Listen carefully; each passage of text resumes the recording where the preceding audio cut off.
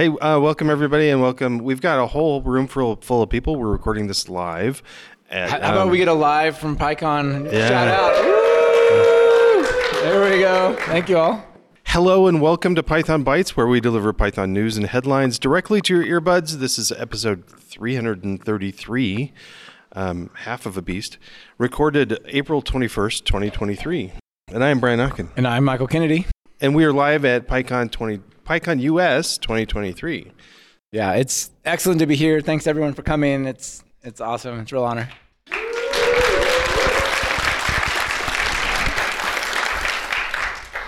So, shall we kick off the show? Let's kick off the show. I think first I just like maybe to get your thoughts real quick on PyCon, the expo, people. How's it feeling this year?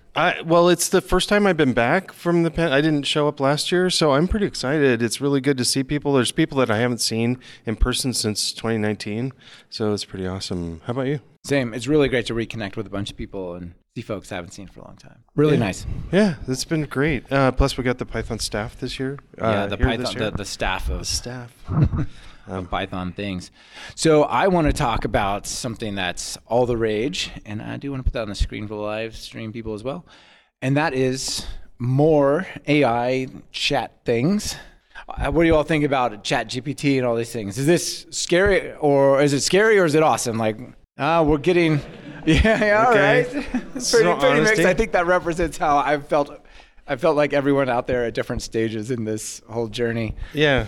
What we saw is a whole bunch of thumbs up and a lot of sideways. So we're not quite sure yet what we think of it. We're not quite sure yet. It's one of those things that's kind of here. The cat is out of the bag. We can either rail against it or find good uses for it to take advantage of it. So Microsoft has found a way to use their large language models behind OpenAI and the stuff that powers ChatGPT to help security defenders, they say. Like, if I'm on the blue team trying to stop people from breaking into my company, I could use a little bit of help with that. And you can already use ChatGPT for all sorts of crazy programming and security type of things, right? You can say, hey, dear chat, I would love if you could help me write a phishing email that looks convincing. Or I would like you to help me identify things I might test for misconfiguration in Nginx files and what I might do with that, Those are all bad things, but this project here is called Microsoft Security Copilot. It says empowering defenders at the speed of AI. And so basically what this is it's ChatGPT, but instead of using a general purpose language model, it's using a cybersecurity focused large language model that understands things like don't let me get hacked, buffer overflows, configuration files, that kind of stuff. So if you're in the space of cybersecurity, which Python is one of the most popular languages out there for cybersecurity, right? Both sides of it, the good and the bad. But yeah, so basically you give it a prompt, you ask it a question about configuration file or some kind of environment, and it'll go and use that large language model. And it doesn't always get it right. This is one of the big challenges. Maybe some of the thumbs down from you all were like, this large language model made up something about the world or whatever, but it was real confident. It was certain it was right, but it wasn't. So this has a feedback loop. You can say, no, that's actually not misconfigured security copilot thing. That was okay, and here's why. And so you can have this loop that you would have with maybe with like a junior cybersecurity researcher or whatever. And another thing that I don't really know how all these large language models work and all this AI stuff works. Much of it seems to be, we're going to go find a bunch of other people's work and then take that, and we'll have a really cool system with this cool data, right? Like, we're going to scan repos, and maybe it doesn't matter if it's GPL, if we filter the GPL out through some kind of neural net, or get all the Getty images, and now we can create really cool pictures if you ask for it, but the Getty wasn't on board with that. So this data story is kind of a little suspicious for these. But with this one, they explicitly say your data does not get shared back. It doesn't go anywhere. This is like, you can even lock it down about how other people are allowed to access it. So that's kind of cool. And yeah, they're basically trying to help people go through log files and other things on the server where people are trying to hide their tracks, behaving normally, but not really, and pull those things out. Now, I have no experience with this, but I know I interviewed some folks on Talk Python who are astronomers looking for exoplanets. And they were able to take old Kepler data and apply some machine learning and computer vision and discover 50 new exoplanets that people thought they had already analyzed. And guess what? They were hiding. They couldn't be discovered by people, but by computers they could. I suspect the same type of thing is true here. Like there's 10 million lines of log file and these 3 are suspicious, but nobody really noticed, So anyway, if you're in cybersecurity, definitely give this a look. So next, and should have thought of this ahead of time, but we've got a bunch of people here that can't see our screens, and which is a good reminder that this is also an audio podcast. It's not just on YouTube, apparently. So the next topic I'll have to be careful talking about, but it's PEP 695 type parameter syntax. Now this PEP is it's for Python version 3.12. It's accepted, so I don't know if it's already in some of the alphas or betas or not. Yeah, I don't know either. But it's accepted for 3.12 type parameter syntax. The abstract is this PEP specifies an improved syntax for specifying type parameters within a generic class function or type alias. It also introduces a new statement for declaring type aliases. What does that mean? I like to. It has some great examples. So if we go down to the examples, it's the old way. Like let's say I've got one of the examples is great. So let's say I've got a function that takes something. We don't know what the type is, but it takes something and then it returns the same type, or it takes something.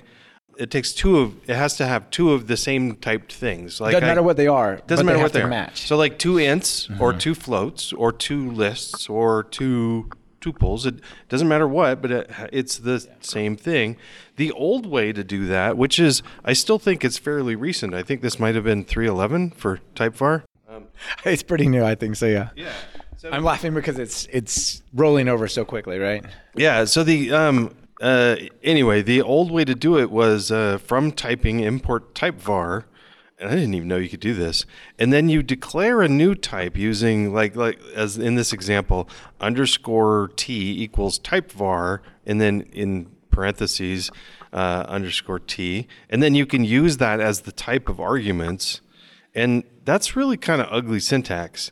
And the new proposed syntax is to just give a bracket, like bracket T bracket after the function to say, basically it's a templated function. Like all the other generic statically typed languages like C and stuff, right? Yeah, or so C++. it definitely reminds me of like the type, the templates, thank you, in C++ and stuff. So it's definitely easier. I'm not sure. So it's approved, so we'll get this in 3.12. It's definitely better than the old way, but it's still, I think we might be confusing people with this. What do you think? I think types in Python are awesome, but I think it can also go too far. I mean, let's ask it, since you all are here, let's ask, how many people like typing in Python? Almost uniformly, yeah.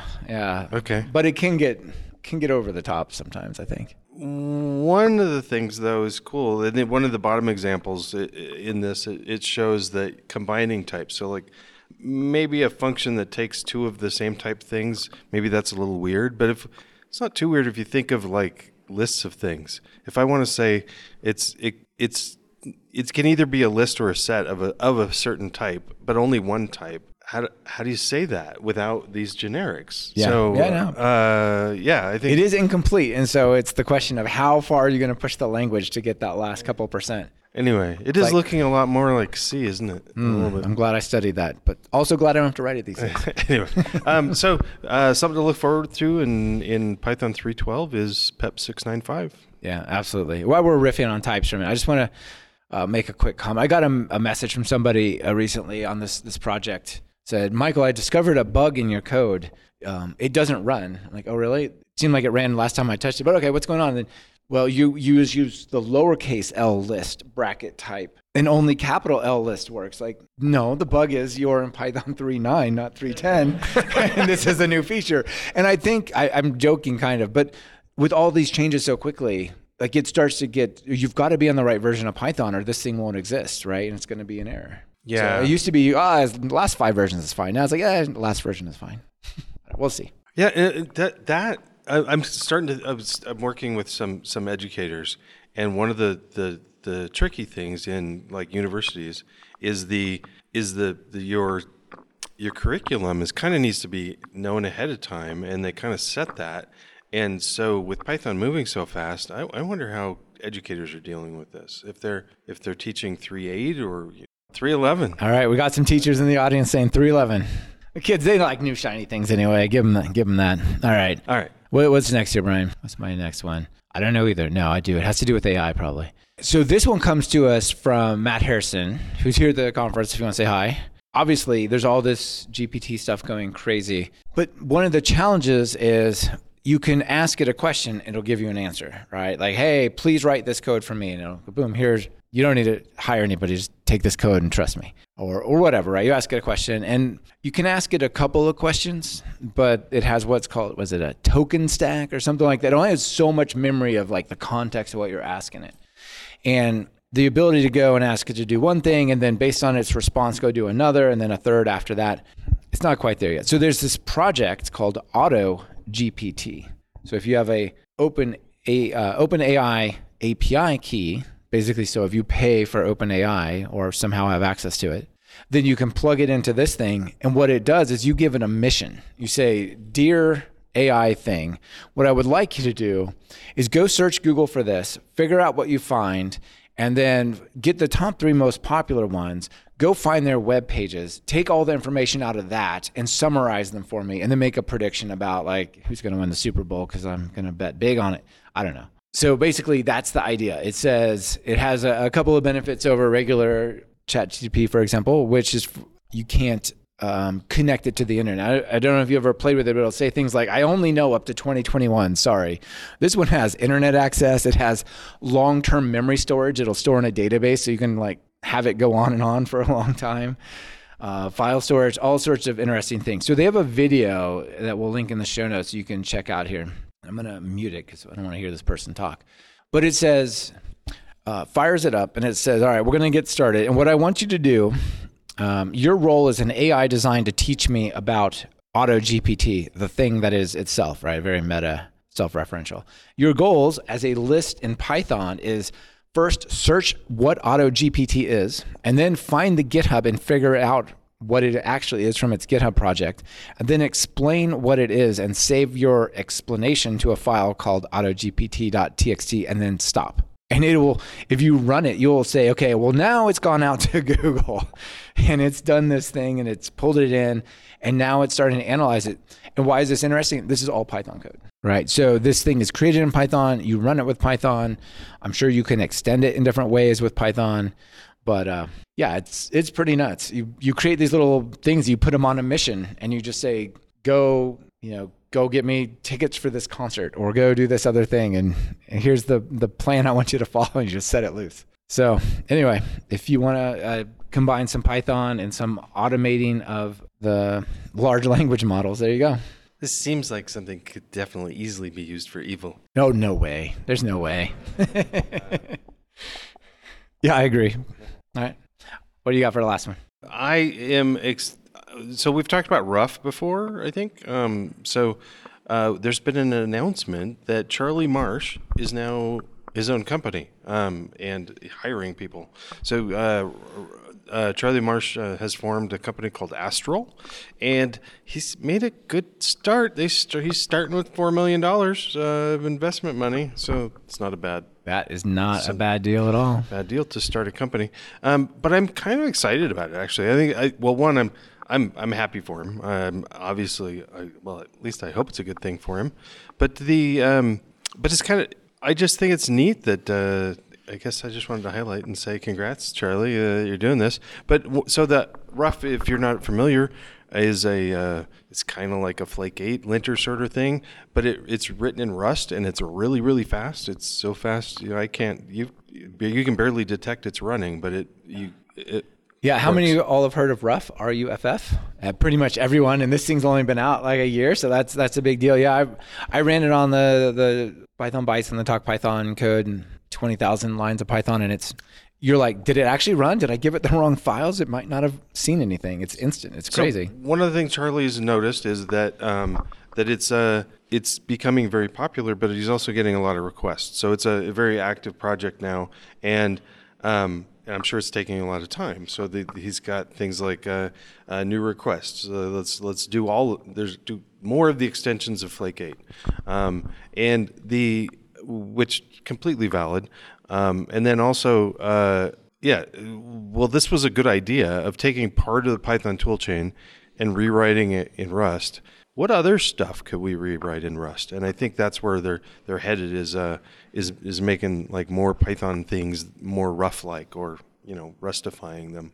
So I'm excited for it and to see what they come up with. And he's promising that a lot of this stuff is going to be open source, available to everybody. So awesome! Congratulations, Charlie. That's awesome. I would say, when I got into Python 9-10 years ago, there seemed to be this really strong resistance to anything corporate, anything like people were trying to bring money. It seemed really suspicious. Like, what is your motive here? Are you trying to corrupt our open source environment? And I think since then we've kind of found a way where there can be commercial interests that don't undermine the community, but also come in and benefit. I mean, we saw Samuel Colvin with Pydantic. We're seeing this now, and a lot of them seem to fall in textual. Absolutely, Rich, Will McGugan, with a Rich. Sorry, Will, and a lot of them seem to fall under this what's called open core business model, where like the essence of what they're doing they give away for free, like Rich, like Pydantic. But then on top of that, there's something that is highly polished and commercial, and that's where they're kind of working. And I personally am just really happy for these folks that this is happening. I think it creates more opportunity. It creates more opportunity for people in Python. People who worked on these projects for so long get a lot of, it kind of pays off eventually, right? The PayPal donate button, there's no way that's a job. That's like it covered my dinner once a month sort of thing. I also get that there's a lot of people that can't do this. I mean, there's a lot of things that people are happy with their normal job, but they're doing something cool on the side. We still need to figure out how to compensate those people better. So we'll figure that out. One of the things I wanted to bring up is I was talking about this announcement with somebody just yesterday, and they said, "Oh, rough. It's kind of like black, right?" And I'm like, wait, I don't think that's quite right. I think of it more like Flake 8, but I was curious about the overlap. So I went up and looked in the FAQ, and the top question is rough compatible with black?